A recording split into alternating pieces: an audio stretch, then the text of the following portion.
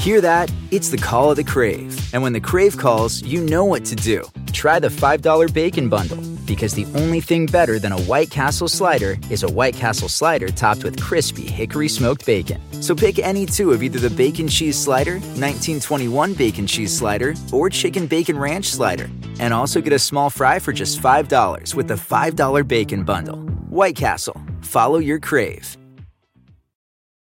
Save big money on protecting your garden. Now at Menards. Messina's Animal Stopper is a liquid repellent that prevents pesky animals from damaging your garden. Available in a convenient, ready-to-use bottle. It lasts for up to 30 days, regardless of weather and watering. Save big money on Messina's Animal Stopper at Menards. And check out our weekly flyer on Menards.com for more great deals happening now. Save big money at Menards.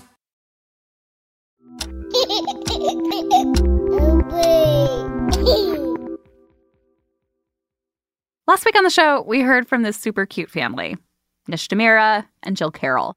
A joyful, rock-solid family full of love that honors our individuality and grounds each of us as we create our lives together. And that's part of the mission statement that we have for our relationship. We actually have a mission statement. We are those people. Yeah. Aren't they the worst? We love them. In that episode, we heard how they adopted their kid, Shiv, 6 years ago. If you missed it, that's episode number 197. It's the one with tape measure ponytails in the title. So while we were working on that story, we heard from a listener, Sony, who's in the middle of the adoption process right now. And like Nishta, Sony is an Indian-American person adopting transracially. For Sony, the whole process has been really frustrating. Not because adoption's expensive, not because it's a long process that can take years and years to match with a child. Sony is being challenged in a totally unexpected way because of how adoption agencies talk about race and culture and parenting. This is The Longest Shortest Time. I'm Andrea Salenzi. So today on the show, we're going to talk to Sony and get a tiny glimpse of what it's like to be a person of color trying to adopt in the U.S. right now. And later on in the show, we're going to check in with Longest Shortest Time's creator and executive producer, Hillary Frank. Hey! She's got a new project she's working on. She wants your help. I need it! I need you! Stick around! First, let's meet Sony.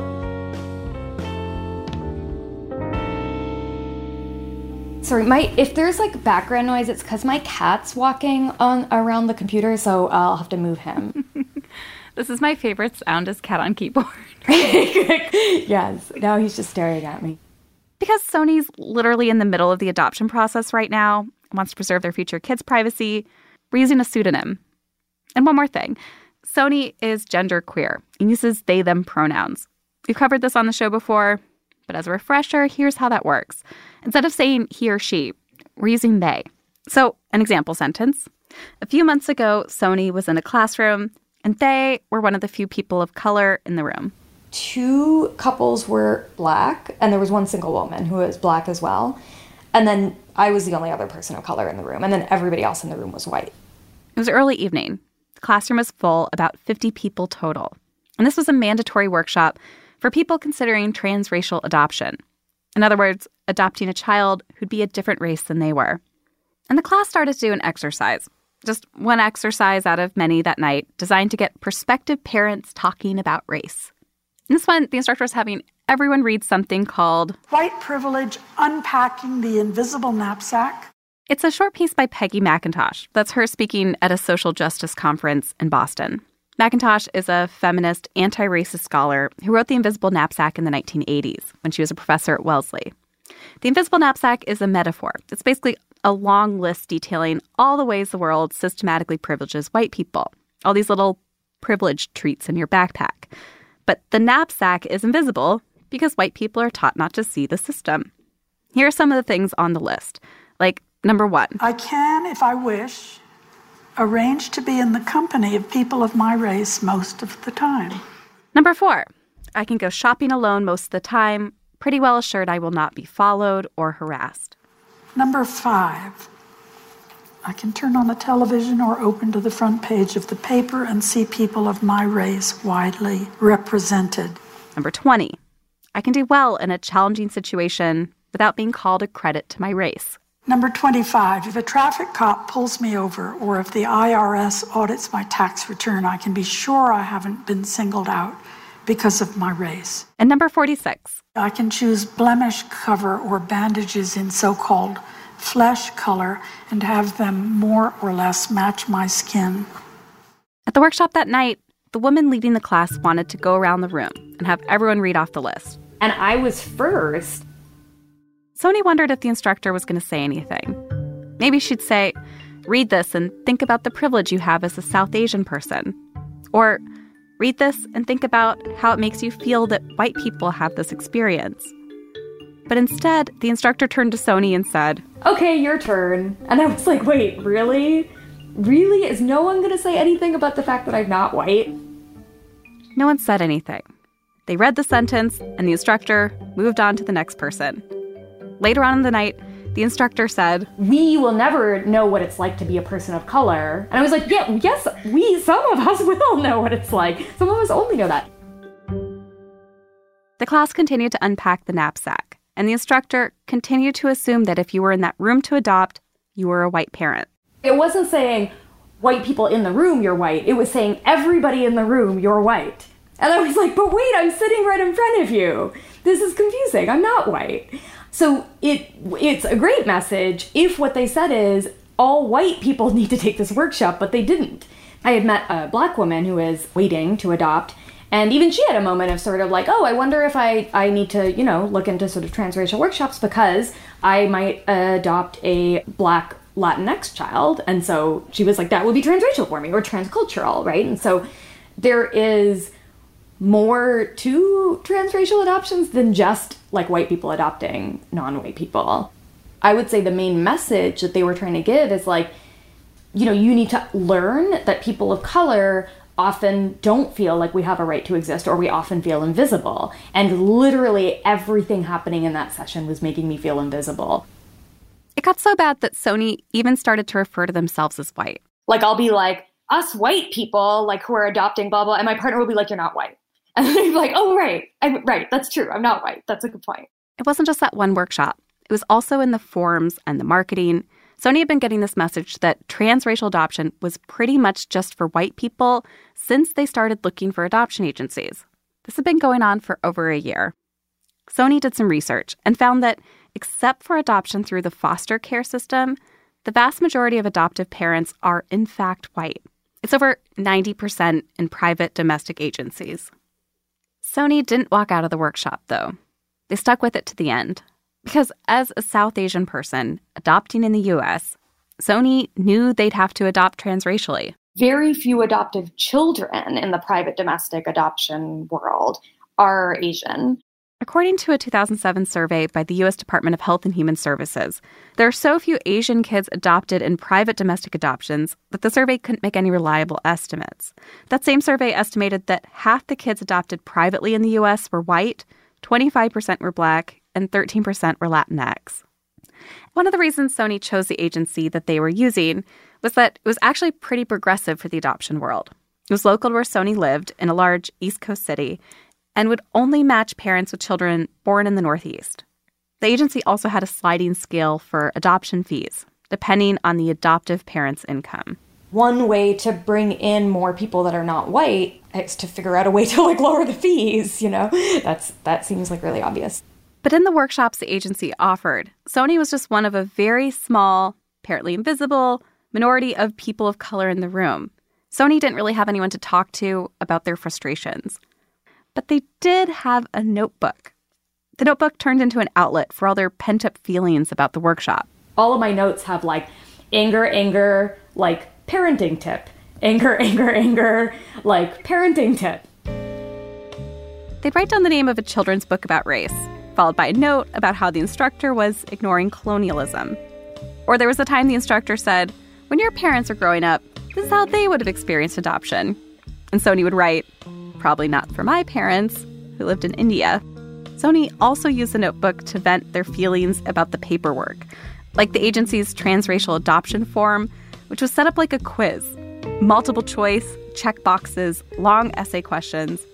At home, Sony entertained themselves by pretending to edit the form, writing all the ways that they would revise it.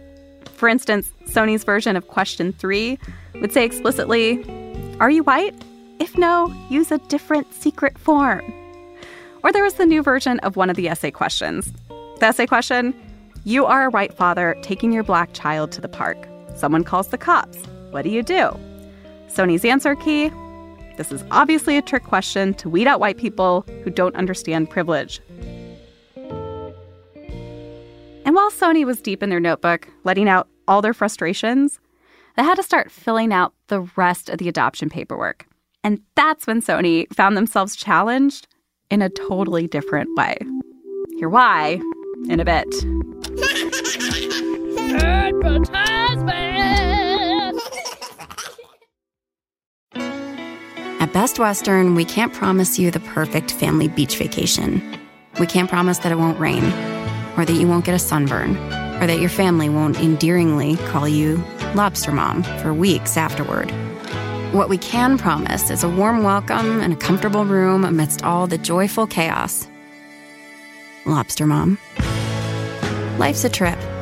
Make the most of it at Best Western, with over 4,200 hotels worldwide. Want to connect with a family member who doesn't speak your language? Then check out the language learning program Rosetta Stone on desktop or as an app. Rosetta Stone is designed to immerse you in the language you're learning through an intuitive process. Plus, the True Accent feature even gives you feedback on your pronunciation. And with a lifetime membership, you have access to all 25 offered languages. Get started today. Visit rosettastone.com/pod50 to get 50% off your lifetime membership now. That's rosettastone.com/pod50 for 50% off.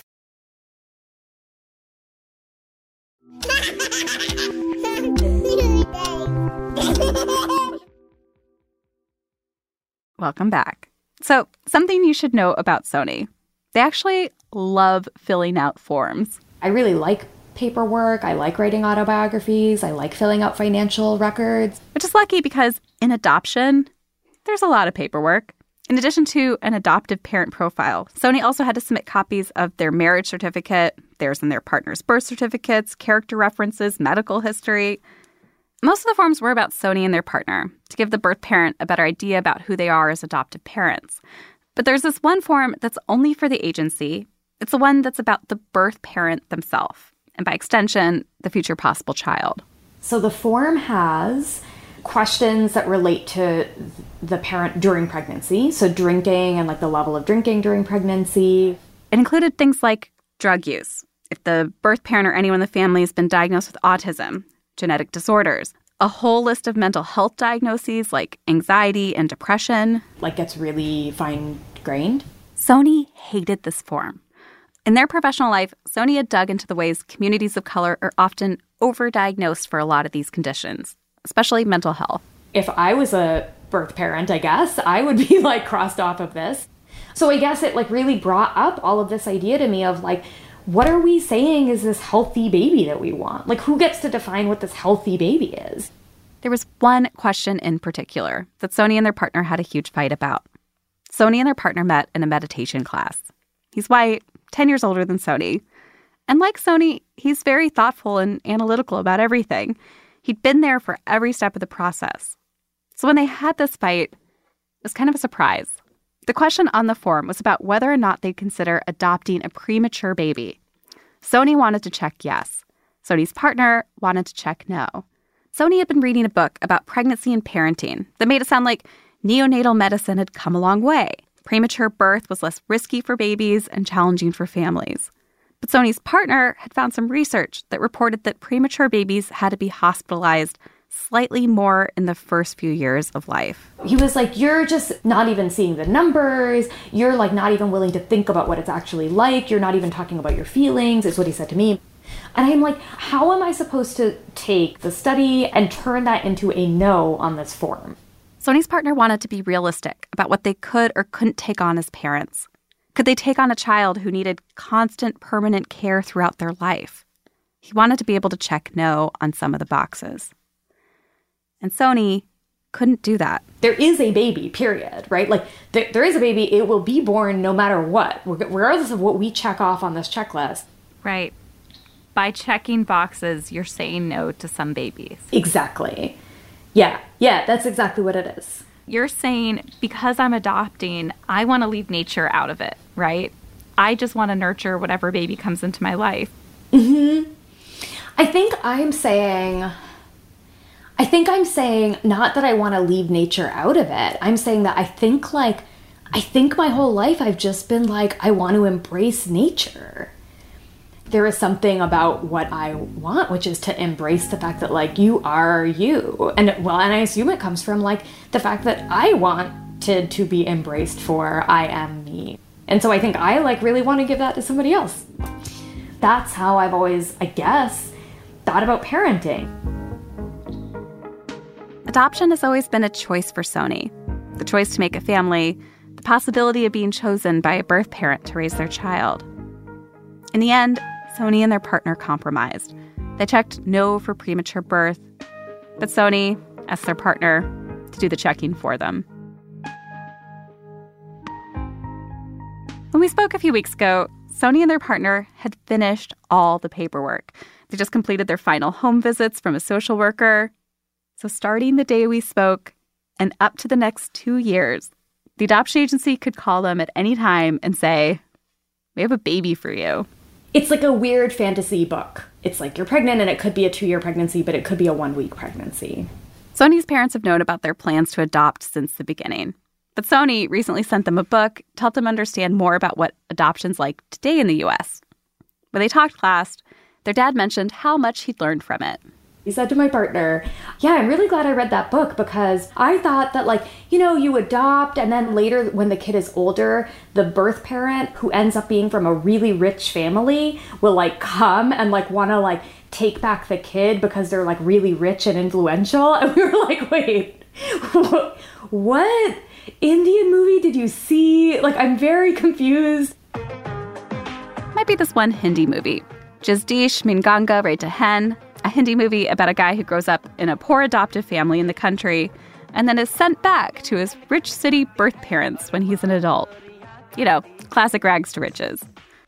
We were prepared for stereotypes, but not this one. Sony's dad now has a more realistic idea of how adoption's going to work.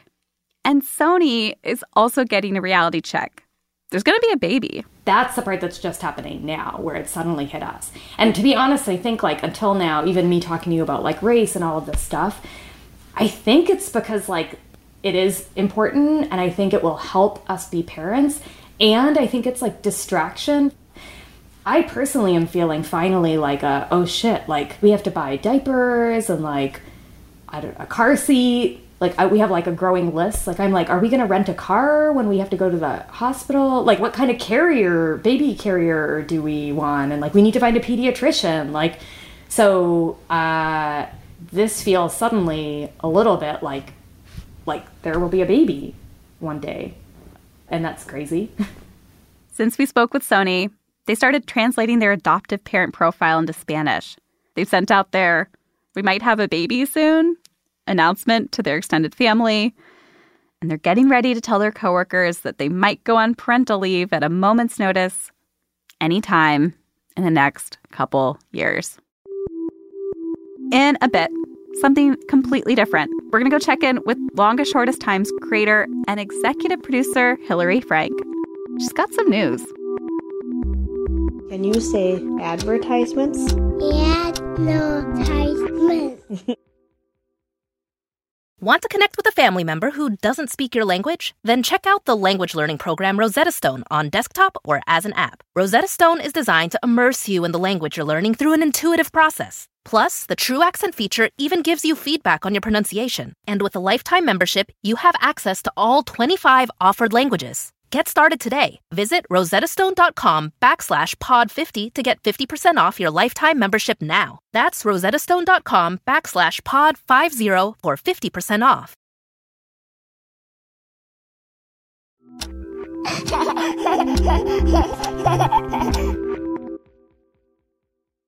Welcome back. Joining me now is Long Shortest Times executive producer and creator, Hillary Frank. And Hillary, I have your favorite beverage right in front of me. Do you want to hear me open it?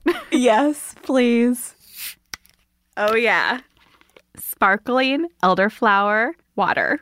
Oh, I'm so jealous. So the last time I saw you, I haven't seen you since February when I was in LA for my book tour, and you lured me over to the Stitcher office in LA by telling me that we could steal some of Jonathan Van Ness's special sodas. And we did. And aren't they delightful? It felt so good to be so bad and drink a celebrity sodas. So I have some exciting news. Ooh. Are we getting the exclusive here? Yes. So I got this residency. It's at a place called Space on Ryder Farm. And it's this farm that hosts all kinds of artists and writers and performers to develop projects for a week at a time. And the cool thing is that I got the family residency, which means I get to bring my kid with me, and she'll be doing like drama activities with the other kids while I'm developing this new thing. Wow, I'm kind of jealous of Sasha now. Like her first residency at age 9. This is very cool.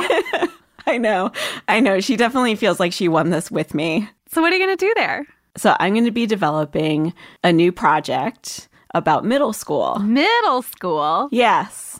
Preteens. Because I think like that is the time when you change the most in your life. You are passing into adulthood. But the crazy thing is, like, your body's becoming an adult, but your head can't keep up. Like, your emotions can't keep up. I just find that it's like a really ripe time period to make stories about. Oh, yeah.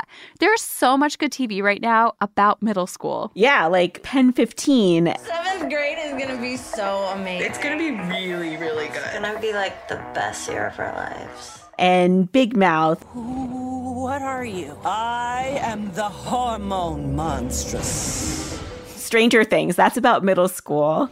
Everyone dressed up last year. It's a conspiracy, I'm telling you. Be cool. Who are you gonna call? The nerds! The movie 8th Grade. Oh my God. The pool scene. Yes, the pool scene.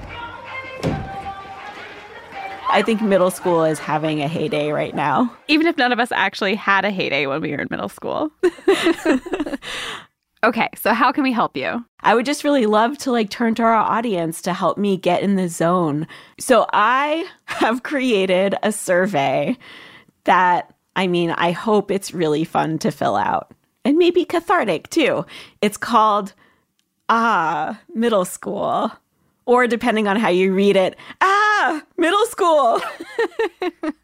So this is like digging back into your memories, but I also have a section for parents and guardians and teachers and any kind of like mentor who has worked with or lived with middle schoolers. So I can learn about how adults these days are relating to middle schoolers. Have you filled out your own survey? Well, I haven't filled it out, but of course, I'm mining my own experience for this project. So my middle school started in 5th grade, which I know isn't typical, but it's a pretty big age range to be sticking 5th graders with 8th graders. So I was in 5th grade, and 2 things happened that I think changed my worldview forever. One thing was that an 8th grader died in a freak accident playing soccer. And he just, like, he hit his head playing soccer. He was the goalie, and he died. And he was, like, if not the most popular 8th grade boy, one of the most popular 8th grade boys. And the whole school was in mourning. The whole year kind of became about this kid dying. That same year, an 8th grade girl got pregnant and had a baby and brought the baby to school. And she was a twin, and the twin stayed in school, and this other girl like went off to be a mom. And I just could not believe that that was happening to an 8th grader, to another child. And I was like, oh my God, this is real life. Do you remember wanting to stay a kid and never grow up? Yes. Yeah, I think I just remember being like, I am not ready for this. Goodbye, innocence. Goodbye, childhood. But then at the same time, there are like these surprisingly sweet moments, I think, when like you're still kind of naive and things are kind of beautiful. Like, there was a time when I was friends with this girl who was also sort of an outcast, but she like had this real go get 'em attitude. And she just came up to me one day with another girl, and they were like, we're going out for cheerleading and you're going to come with us. Did you? So I did. And the crazy thing is that even though I couldn't land any of the cartwheels or anything, I could climb a pyramid like it was nothing. And the other girls could hold me up. Wow. And my friend who decided that we were going to go out for cheerleading was a great foundation for the pyramid. So she got to be on the bottom of the pyramid and I got to be on the top. Wow. I'm never going to be able to stop seeing you as a cheerleader now. Did you feel so cool? I think I thought it would change my social standing, but it did not. But it felt so good to be at the top of a pyramid of popular girls. Is this going to be a scene in your new project? What is this going to be, Hillary? Is it another book? Is it a podcast? Is it a TV show? What are you doing? So, like, I don't want to be too, like, annoying about this, but I'm going to keep it a bit of a mystery because it's still such early stages on this. So I don't want to give too much away. And I don't even totally know exactly what this thing is going to be, what shape it's going to take. All I know is I need help getting in the zone to get like in that middle school zone. Okay, I got to fill out the survey. How do people find it? So it's super easy. You just go to longestshortesttime.com and scroll down and you'll see a post called Middle School Survey. You just fill it out. It's a Google form. Yeah, and just do it now while you're thinking about all this middle school-ness. Don't put it off. Your head's there. Your head's there now. We've stirred up memories. This will be fun. I'm standing by, waiting for your middle school stories. Just go to longestshortesttime.com and scroll down till you see Middle School Survey.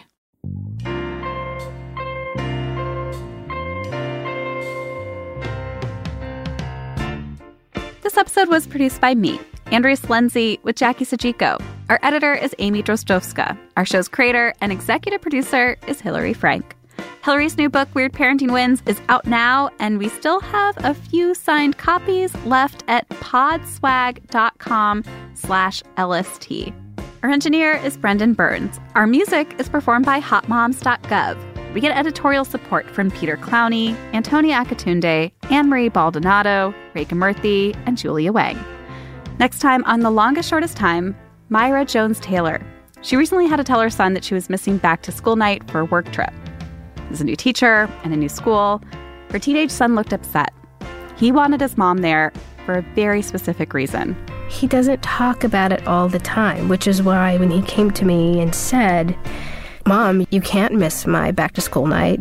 How will my teachers know I'm Black? I was floored.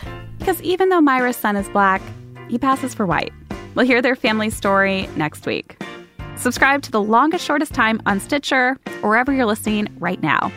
And as always, here at The Longest Shortest Time, we want to hear your stories. Right now, we're looking for your middle school ones. So head over to thelongestshortesttime.com, look for our middle school survey, and submit your story.